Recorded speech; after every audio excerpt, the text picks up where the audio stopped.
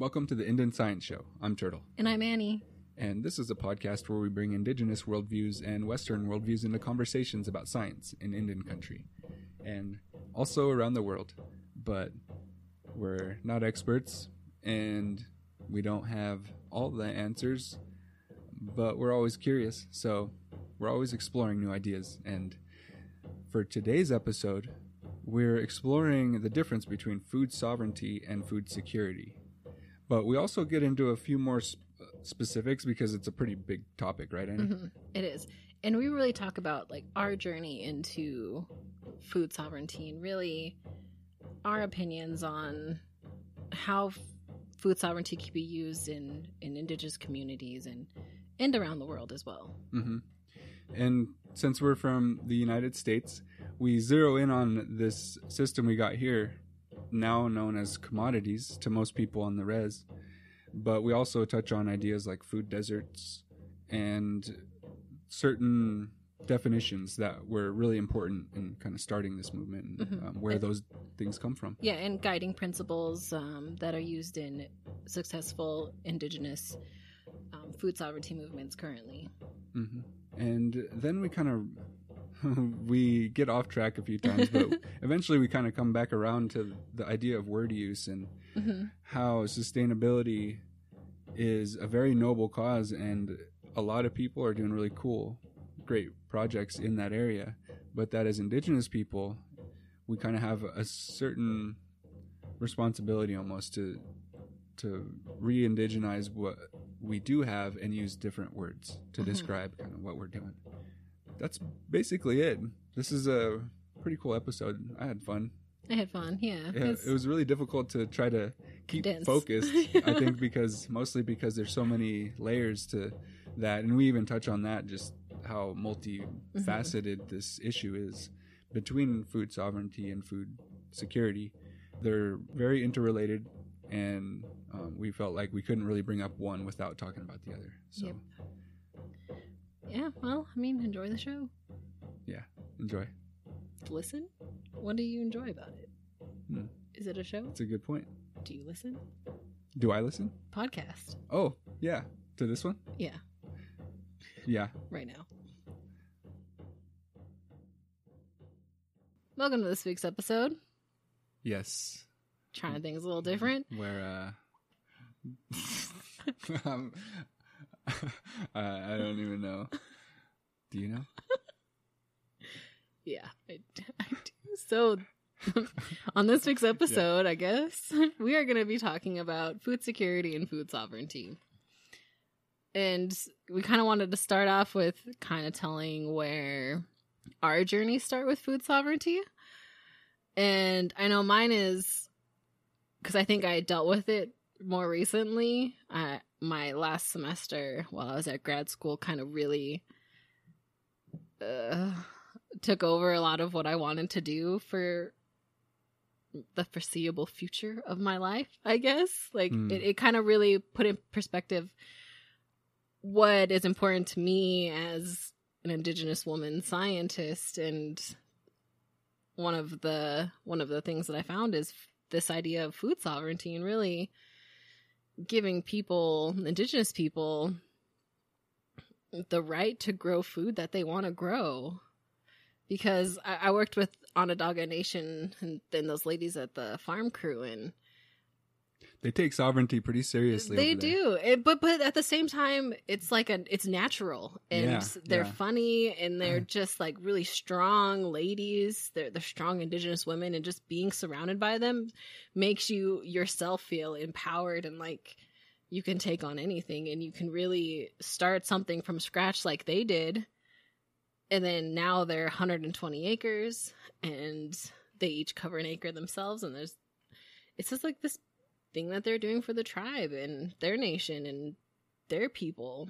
And it's just really, really cool. And I want to do it for CSKT now, and so now I'm all fired up and into food sovereignty. I love moments or kind of projects like that where and it seems to come either through immense pain or some kind of like repeated experience where something really just settles really deep and kind of resonates with you.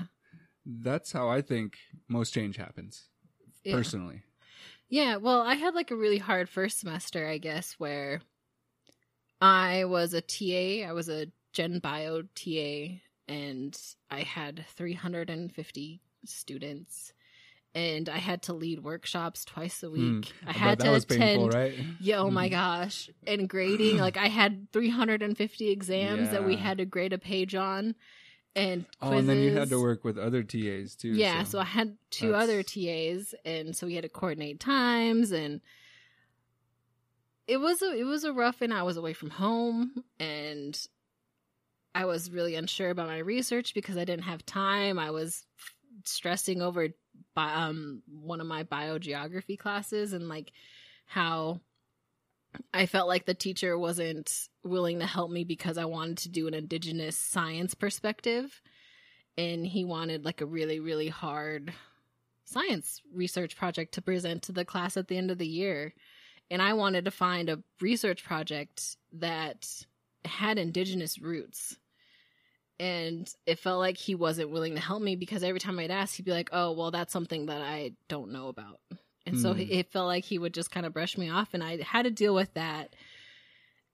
And you saved my butt on my end of the year presentation PowerPoint because I could not figure out my GIS side. Like I was struggling, and I couldn't figure out my polygons, and I couldn't clip it, and I was struggling. But I found a way to make a very, very hard science like biogeography into using kind of indigenous knowledge. And yeah, that's pretty cool. Yeah, so I looked at canoe length, like the size of canoe in relation to the amount of water body that was located around them, and in their ancestral lands, and kind of really determined if more water body equaled larger sizes of canoes, and it was interesting. Like you got to use. I used a lot of like colonial work that was done that back in the day they would measure everything, and so they had they took really good measurements. Yeah, so I feel like you and I had very different challenges. Yeah. Pretty much both semesters last year.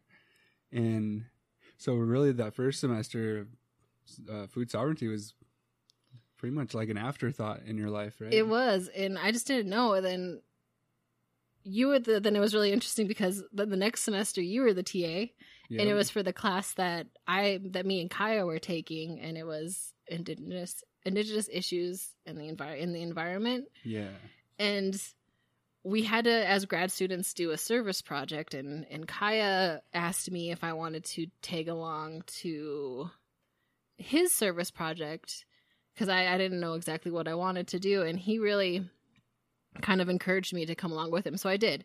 And it was at Onondaga Nation with these ladies, and when you're around extremely strong, confident indigenous women, I think I said this to like so many people, they make you feel like you belong there, and that what you're doing is extremely important, and they give you so much strength to do what you didn't think you can do, because they started off with 13 seeds and now they're growing multiple things, and they have 120 acres, and they're just like kicking butt, and council didn't think that they can do it, and then they proved them that they can do it. And one of the things that Angie, who really kind of is the head lady there, who really kind of is having the strong push for food sovereignty.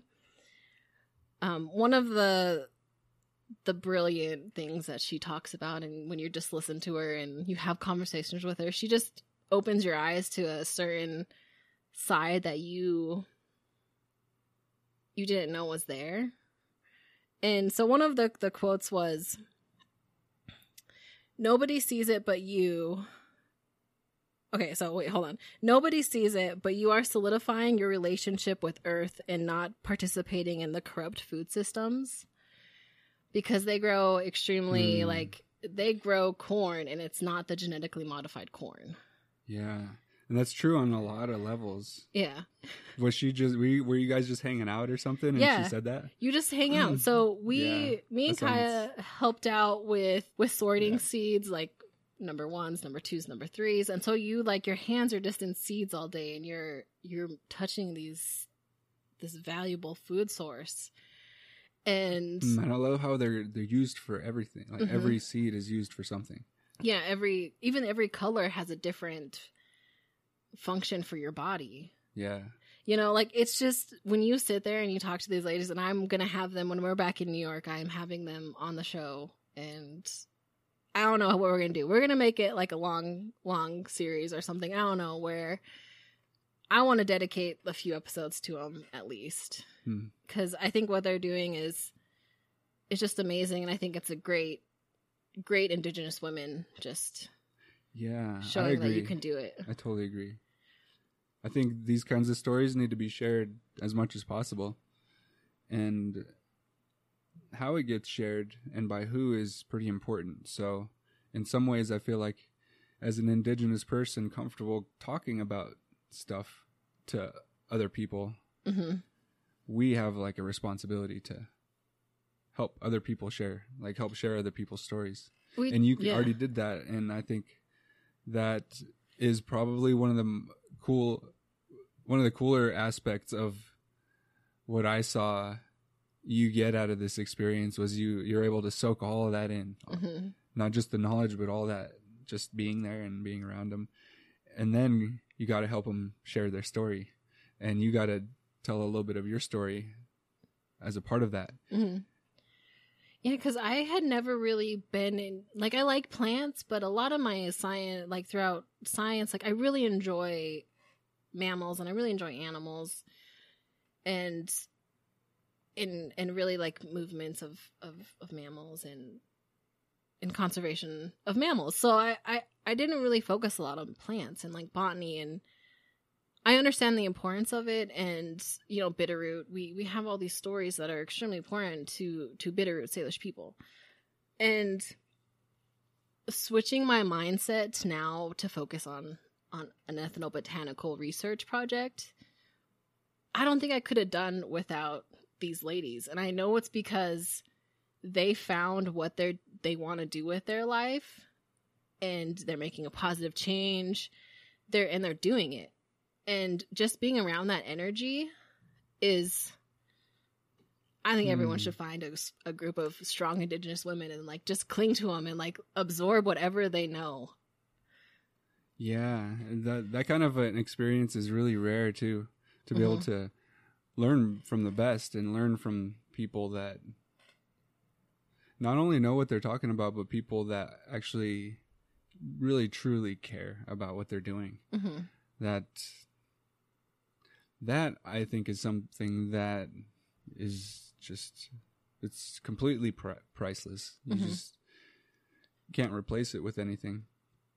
And I realized that how I got into food sovereignty was almost the exact opposite, where I grew up learning and knowing how to find and identify food and medicine plants.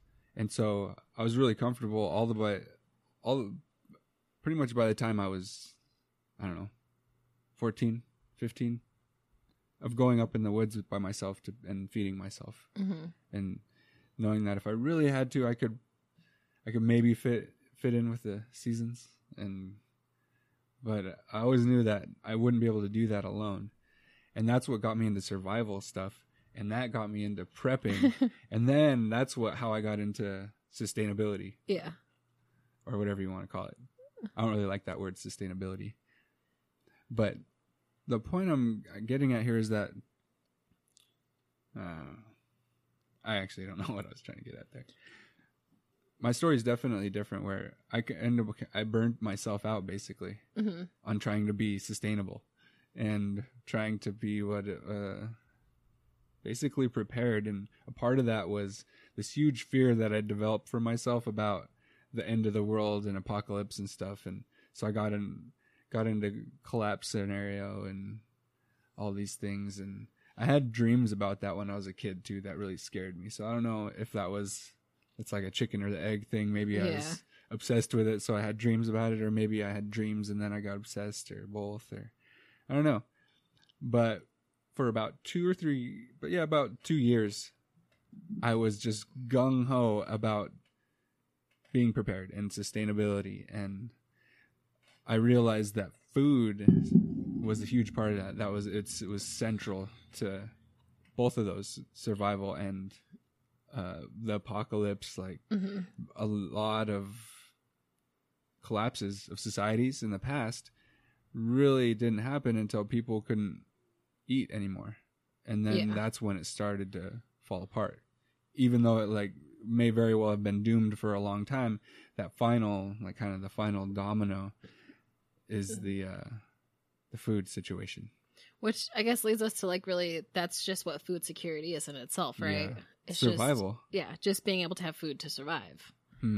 And so that's what everyone thinks food sovereignty is too. I think, or I don't know, maybe they don't. I don't know if people I guess think maybe they're some the people same, but I think there's probably a whole range. They probably think it's like an interchangeable thing. Yeah. Well, at least from the people that have asked me what I think about that subject. I was way more familiar with food sovereignty than food security. Food security kind of just seems so obvious, like just like a baseline condition that it never really seemed like a concern, but it is for a lot of people in the world. It is. That they literally cannot eat enough food to live a happy, productive life. And I think a lot of Americans definitely forget about that. That we have a lot of food. We have access to an insane amount of food here in this country. But the weird part is most of it's really bad for us. Right. It's so crazy. Some of it I would even say is poison. And that's pretty crazy. That reminds me of this Joe Rogan quote I saw recently that says that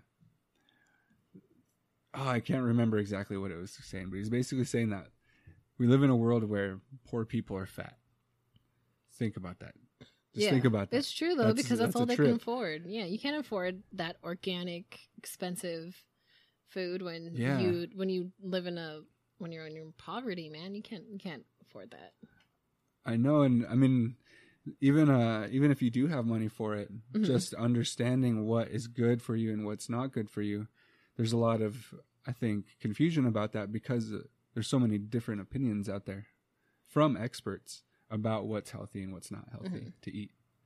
So there's so many layers to food sovereignty. Like there's this layer, the health and wellness aspect of it, and then even I would say the one that is deeply missing from the sustainability movement, which is what I was kind of riding that wave a few years ago, but I backed away when I got burnt out on prepping, and I wouldn't have called myself a prepper back then, but now that I think back, I was definitely kind of on that end of the spectrum.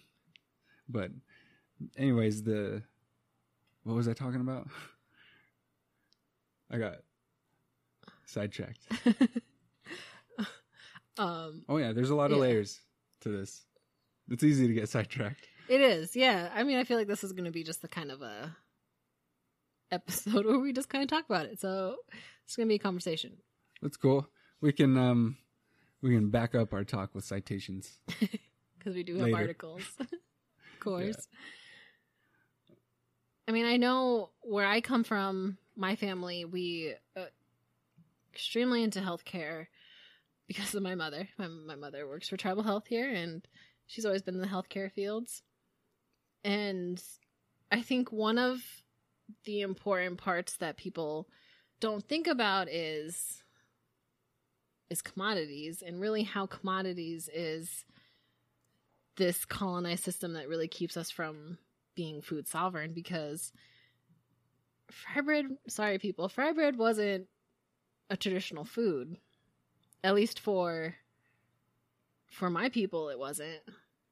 It only came with these commodities. I don't think anybody's. Maybe there's some form of it for like with corn or other. Yeah, like I'm things, sure there is, but not Yeah, not for like my tribe, not northwestern area, you know. But believe me, I've tried with all sorts of different kinds of different wheats, and it doesn't taste very good unless you use just the plain white. Like, at least you can just get unbleached flour. Right. But that goes back to the whole survival thing. Mm-hmm. They call them commodities. It kind of makes it sound... It almost makes it sound like... I don't know how it sounds, but it doesn't sound bad. Whereas rations...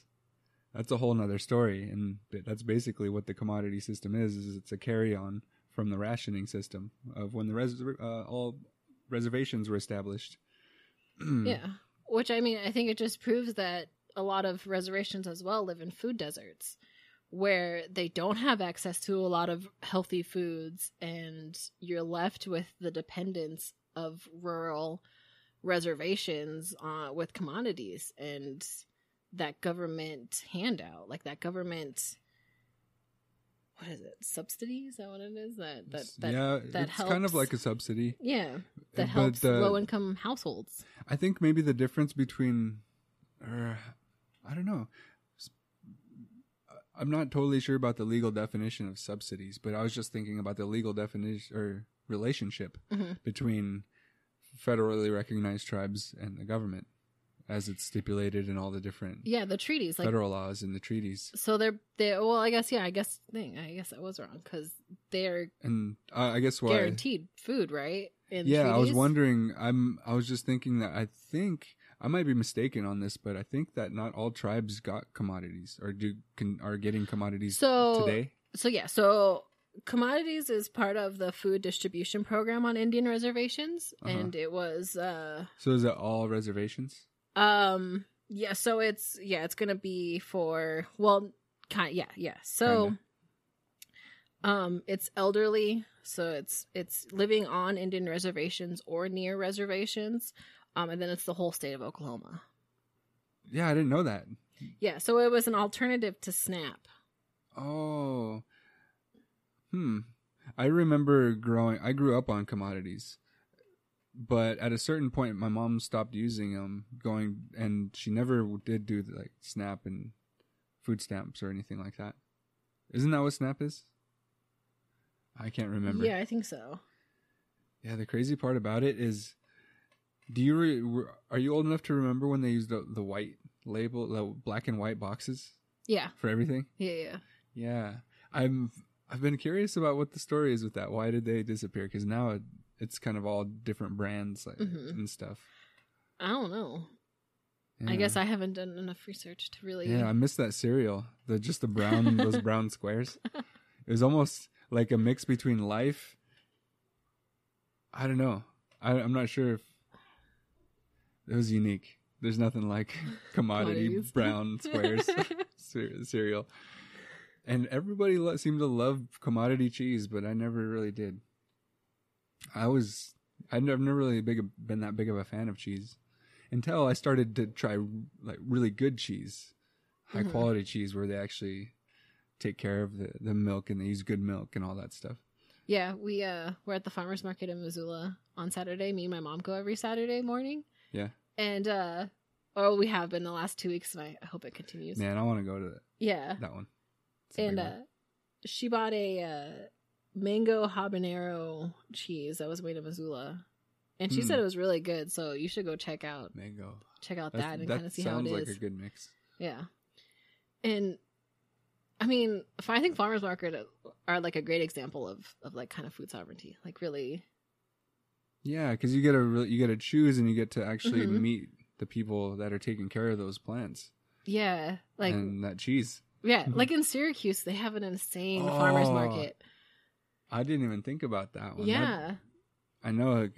I kind of... It's huge. Yeah. I kind of just had my mind blown all over again thinking about it. I'd almost forgotten about it.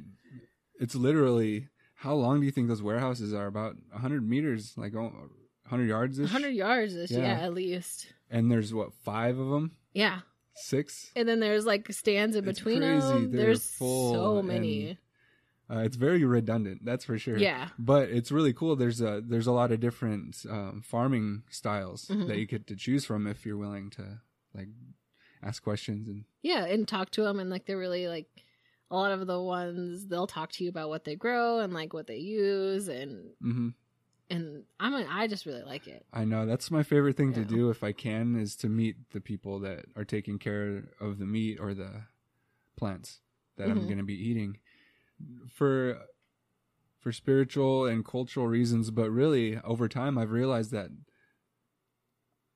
maybe it's just a placebo thing or something, or perception, but it feels like the food just tastes better and it's more nourishing. So, if food's such a huge part of our life, why not make it a better experience? Exactly. And like, why not make it like culturally specific? Like, why not grow the food that is important to the people? Especially when you go and visit places, to actually meet the people that are taking care of that place and the plants, and know how to actually take care of them in the kitchen too. Because in a lot of ways, if you don't take care of certain plants a certain way, then it won't taste as good and it won't be as nutritious. And did you learn about how to do the corn stuff? Because I heard Neil talk about it in class, where they did the ash and all that. But did those ladies ever talk about it? Oh, maybe. That's something I really want to. That stuff is so insanely good. The corn mush. Oh yeah, it is. I really liked it with the bacon. I miss that so much. Oh, that is definitely one of the most delicious things I've ever had in my life. Yeah. And I think that's a part of it. It's not just the fact that it's corn mush and it tastes good, but there's a lot of meaning to it. Visiting and getting to know new people and a new place, and it's awesome. Food is so awesome. Right. And like, that's one of the things that I found really interesting, especially being over in New York, is trying a new kind of indigenous palate where you're not quite used to that kind of food. Yeah. Like, we've tried pawpaws, which is the largest fruit in North America, which I didn't know existed. You never did the bread. Weren't you going to do I did. I made pawpaw bread, and I brought it to Catherine's defense. Oh. And you missed out. I brought it, and we had missed it. Because we had that dinner. We had so that's my bad. We had our cohort meeting afterwards. I didn't do the bread. I missed the bread.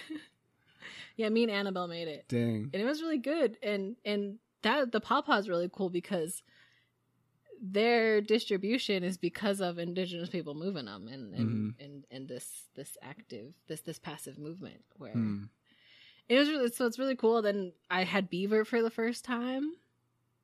I missed that too. I don't know if I'm a big beaver fan. Tail, right? Yep. Yeah, I missed it. I think that I really wanted to try that too. I'm going to. I bet Neil will hook it up again, hopefully. And being with Neil, like, he really is, he's another person that is just really strong, and he's a great teacher and very knowledgeable on his own people. And yeah, I love Neil. And it makes you want to be the same. Like, it makes you want to be that type of person for your people. And like, I want to absorb all of his knowledge, and then I want to come back and absorb all of my own nation's knowledge. Yeah, I feel very similar. It's a huge, pretty much a lifelong goal of mine to constantly surround myself with people that are better than me. Mm-hmm. I mean, and that's really just the goal. The goal isn't to get anything from them, but just to be around them.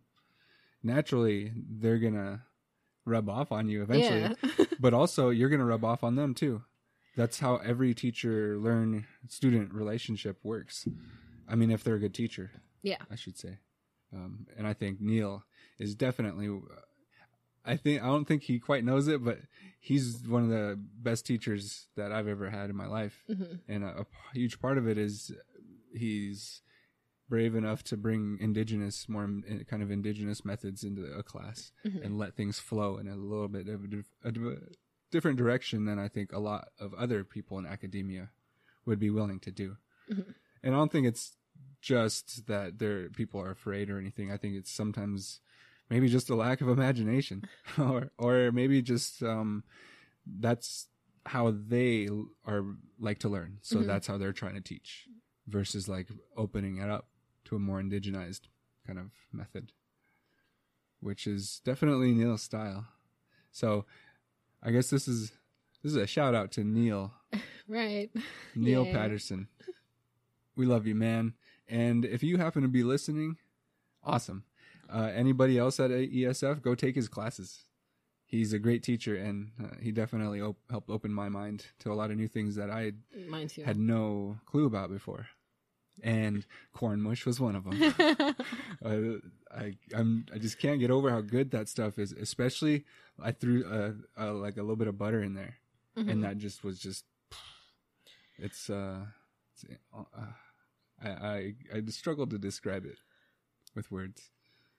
And I think that's something that maybe gets overlooked is how colonized our palates are now, and kind of really decolonizing your palate to go back to indigenous foods can kind of be hard for people. Yeah, I think decolonization and food sovereignty definitely are a part of that big. It's almost part of this bigger process that indigenous people are now going through it to just regain our identity and to live the way our ancestors did. Maybe that's a poor phrasing, not live the way they did, but go back to the old ways. Yeah. And I'd say probably every Native person I ever met knows about a phrase that kind of goes along those lines, that we all kind of have our way of saying that that's something we need to do to save our people and to save the earth. And with that being said,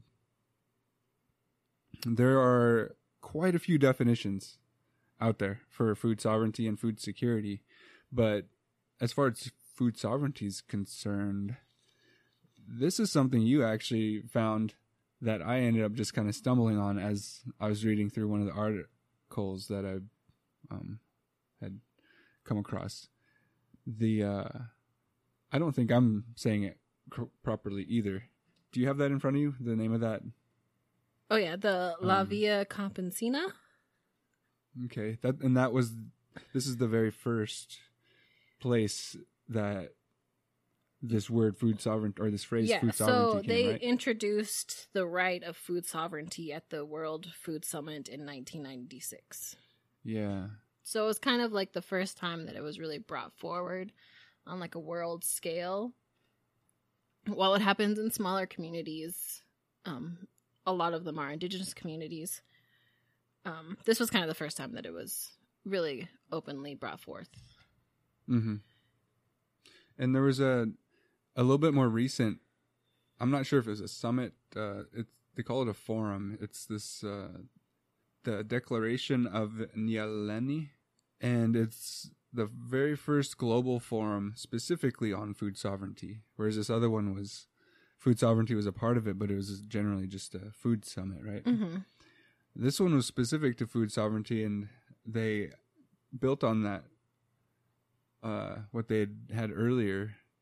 What do you have the definition of what they actually came up with during that one in the 90s? Yeah, I do. So it's the right of peoples to healthy and culturally appropriate food that is produced through sustainable methods, and their right to decline their own food in agricultural... and the right to define their own food in agricultural systems. And I think it's really cool because they also kind of go in deeper about what the phrase culturally appropriate means. Mm-hmm. And so they want that to signify that the food that is available and accessible for the population should fit with the cultural background of the people consuming it. So it's really like individual, like your nation is individual in itself, and your community is individual to what you're used to and like what you grow there. And so what countries were involved again? So this was a grassroots movement, which I think is really, really cool because it is also known as the peasant's way. I did that again. I said pheasants this morning and it's like still stuck in my head. The peasant's way. And it was founded by farmers organizations from Europe, Latin America, Asia, North America, Central America, and Africa. Wow. So it's almost like a more universal, where they weren't focusing on their differences, but more like, what do we agree on? Yeah, so they have 182 organizations in 81 countries that really advocate for family farm-based sustainable agriculture. That's cool. And they this global forum on food sovereignty in Mali in 2007. They took that exact definition, and I'm not sure if they added to it or if this is like new or anything, or if they just are quoting the one you're talking about, the World Food Summit. But this one has has a second sentence added to it where it says it puts. So I'm just going to say the whole thing over again real quick. So food sovereignty is the right of peoples to healthy and culturally appropriate food produced through ecologically sound and sustainable methods, and their right to define their own food and agricultural systems. And the second part says it puts the aspirations and needs of those who produce, distribute, and consume food at the heart of the food system and policies rather than the demands of markets and corporations. Mm-hmm. So is that just all straight from the Food Summit? No. So that was all like, I think they definitely built on it. See, that's cool. So it's growing, and these definitions are evolving. Oh, definitely. And I love that indigenous people are defining it for themselves. Yeah, and I think that is really cool that there is this indigenous food sovereignty movement itself, and kind of how it could be more centralized to what indigenous people need. And one of the areas that Kaya and I had to give a presentation at the end of the semester on our service project, and I came across this indigenous food systems network, and it's about this group is called the Working Group of Indigenous Food Sovereignty, and they kind of came up with guiding principles for food sovereignty today in indigenous communities. And I feel like those 4 that they have came up with is really apparent in that definition that you just read. And the 4 that they said is sacred or divine sovereignty, participatory, self-determination, and then also policy. So I think that the very end of your definition talked about really policy changes need to happen for food sovereignty to really, really occur in indigenous communities. Now, the hard question is, how do those policies get changed? How do they actually get changed? And the next word that comes to my mind is reform. But that's such a slow process. I'm not sure that we have time left for reform, honestly. And that gets me thinking of our last episode where we talked about revolutions and scientific revolutions, and how really it's the worldview that's guiding those policies that are being created. So unless we have people that are part of that process that have a different worldview, none of that's going to change. Yeah. So on this Indigenous Food Systems Network, what they say for the policy, I think I kind of really, really like. They talk about how it's an attempt to reconcile indigenous food and cultural values with colonial laws and policies and mainstream economic activities. And like really, interesting. They want to be able to provide a restorative framework that could be provided for policy reform in forestry, fisheries, rangeland, environmental conservation, health, agricultural, and rural and community development. And no, I mean, I think that's true. I think, and people have to vote. People have to vote. Yeah. And I think it's just being aware. Really I think we said that last time too, but get out there, people. Do what you need to do. Did you have any materials on the difference between food sovereignty and food security? Because I've found quite a few definitions for food security also. So what is one of yours for like food security? Because I think we kind of touched on what we think so is that's kind of like the important for food international sovereignty. one that most, like the UN goes by the same definition. Mm-hmm. And but there is a bit of a difference when you get to a national scale. It looks like both the United States and Canada look at food security in levels, or I guess let's see, maybe not levels, ranges is how the USDA describes it, that there's ranges of food security from high food security all the way to very low food security, and there's in between, and for each one they have a separate definition, but they're all basically just super basic. It's like we said earlier about survival and just Mm-hmm. a baseline. It's really just whether or not people have food. Yeah. Enough to stay alive.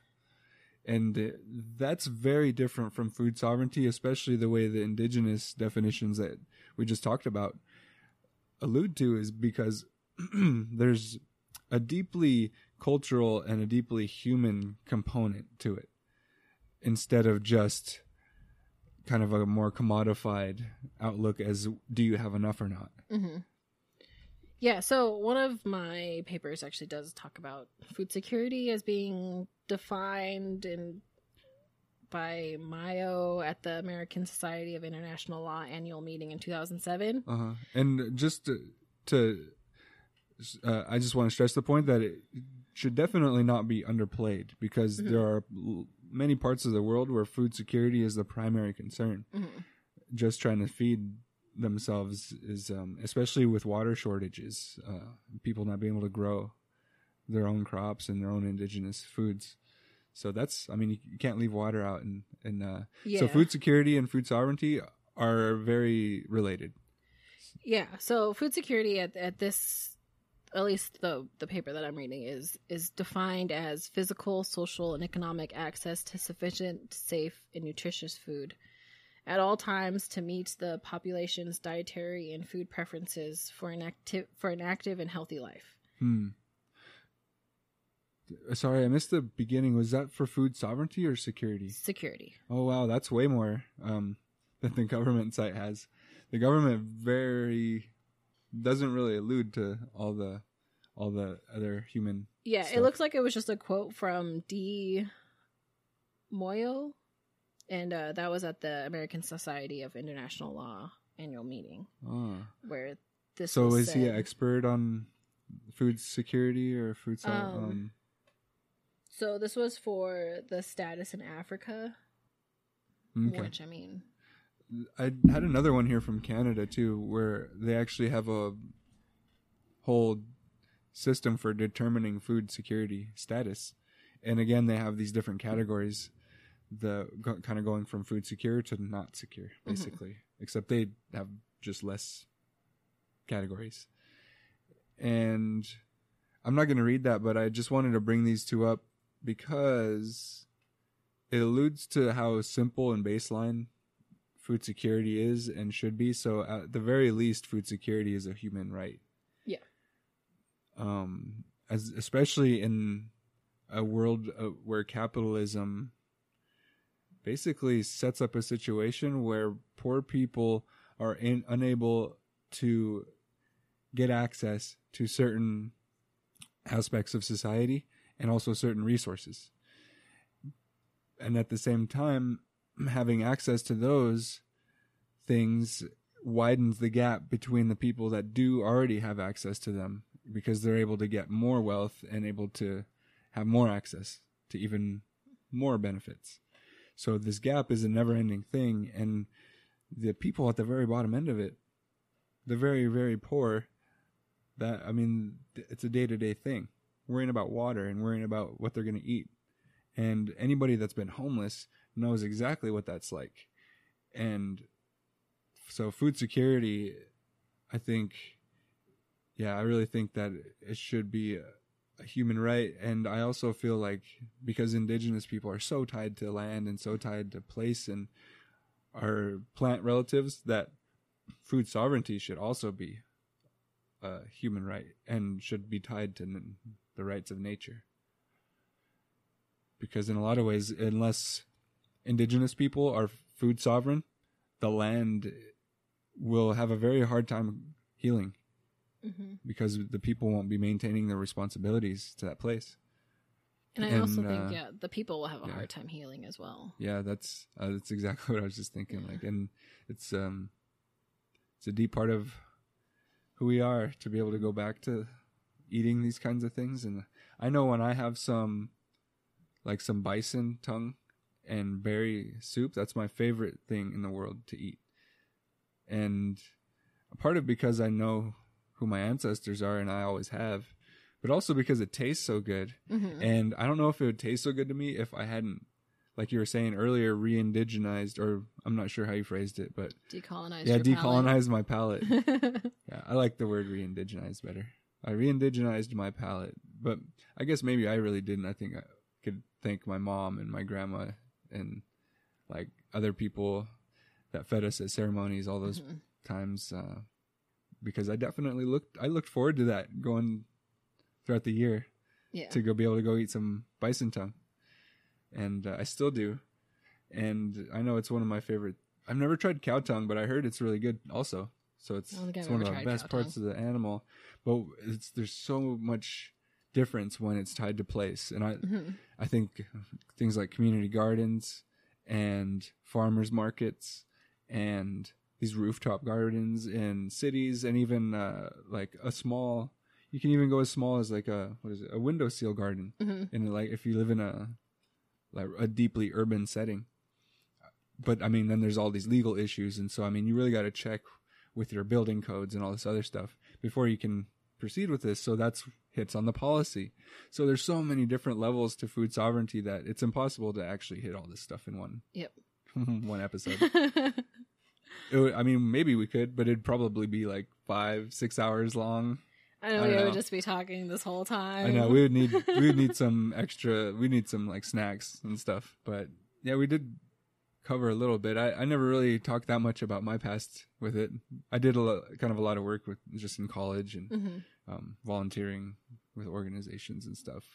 Mostly trying to learn, because I recognized that I could go out and find food and medicine in the forest and in the mountains and down by the rivers and stuff, but I didn't have a clue how to actually grow a plant. Yeah. I don't even think I'd ever even kept a house plant before I started trying to do a garden.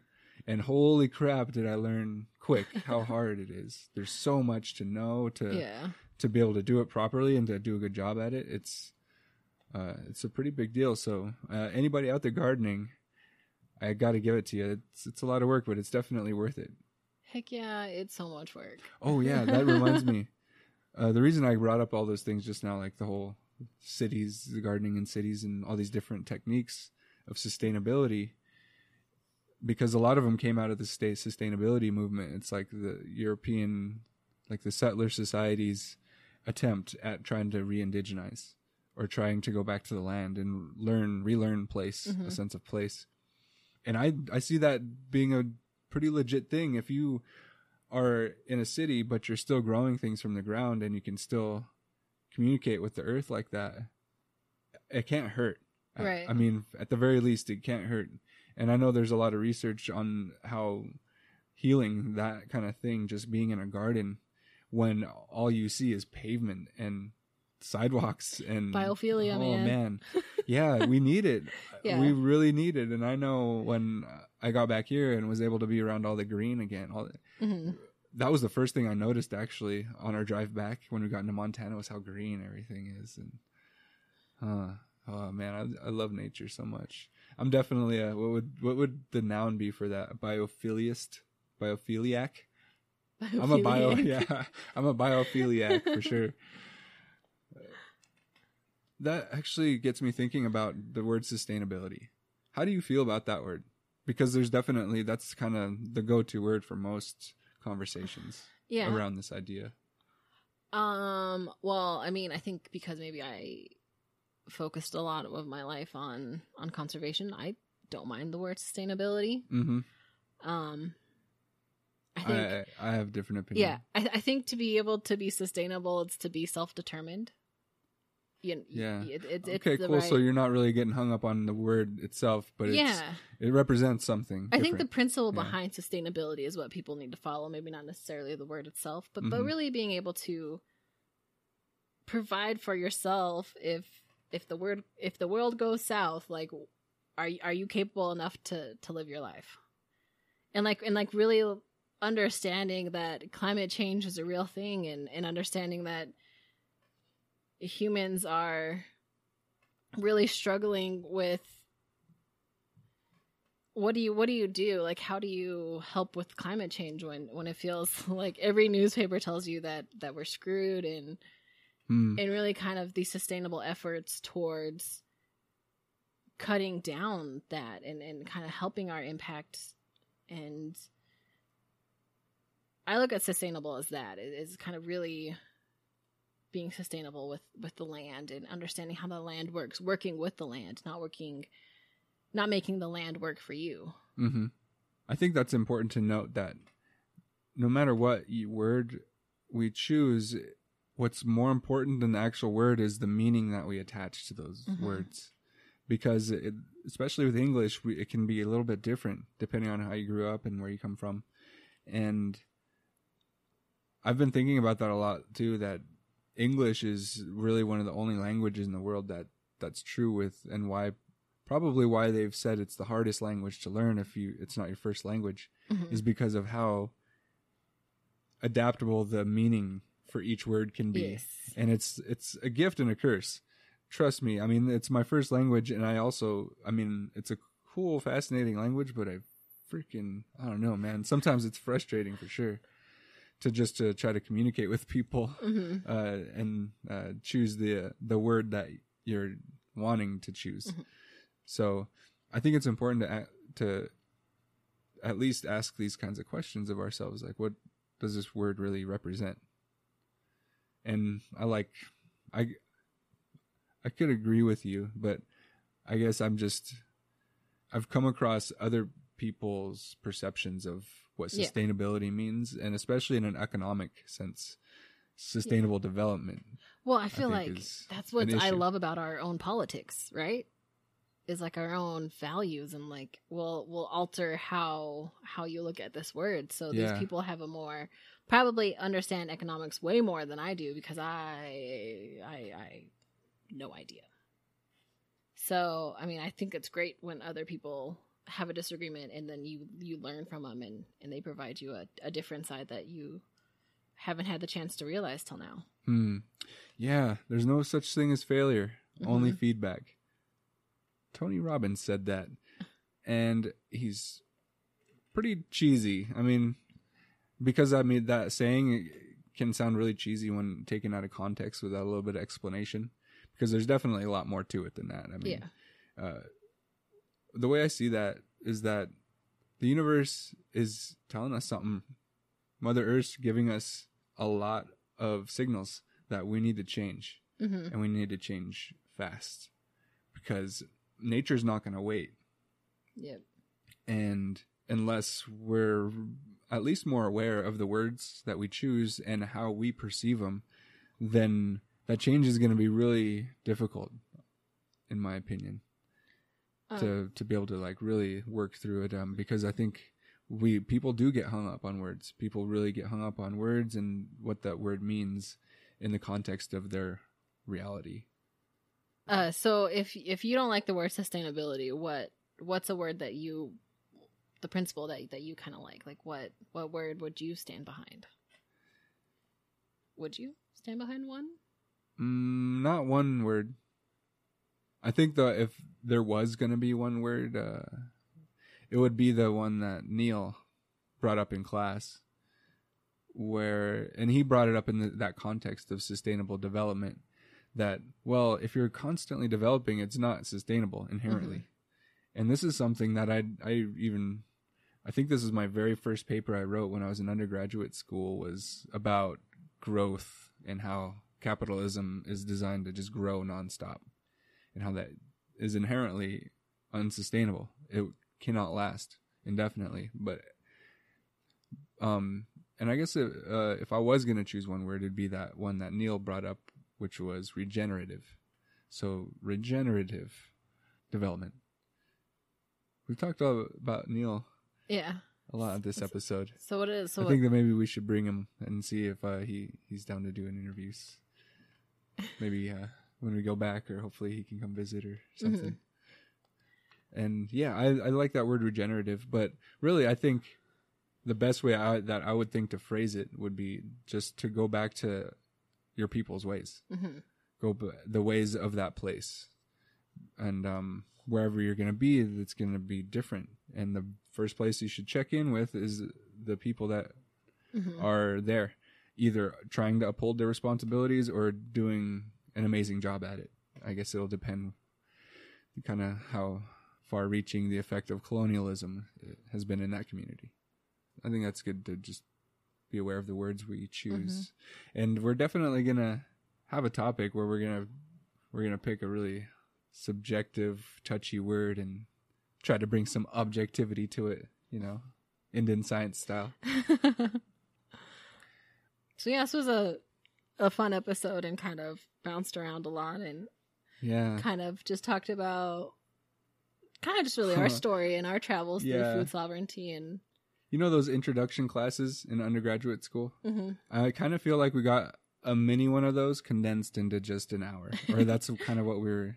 Yeah, it's kind of like an intro. Yeah. We'll probably have a part 2 coming up. I don't know, maybe in a little few episodes. I'd like the idea of checking out a successful mm-hmm. food sustainability, or not sustainable. I got that stuck in my head now. A food sovereignty project. Maybe we could highlight something you've come across, or maybe we could both bring something. Yeah. I mean, we could do a road trip. I don't know, we could go to Muckleshoot. Yeah, I didn't think about that. Got some good stuff going on. Yeah, that would be... We're close. It's a good idea. Who knows? Anyways, it's a huge topic, so there's so many directions we could take this conversation, and it's definitely not over. And mm-hmm. I've said this before, and I'll probably say it again, that we don't have all the answers. We're just grad students, and we're learning a lot of these things ourselves. Mm-hmm. But we both knew pretty early on that there's this really fundamental kind of basic message that needs to be shared about how we can still be indigenous in the modern world, and that science and spirituality don't have to be separate. Mm-hmm. And especially in indigenous communities. Yeah, definitely. And if you continue to like this show, I mean, you can find us on our Facebook and Instagram and Twitter accounts, which are all at Indian Science Show. And I think that's another fun thing about being indigenous in the modern world is we have social media.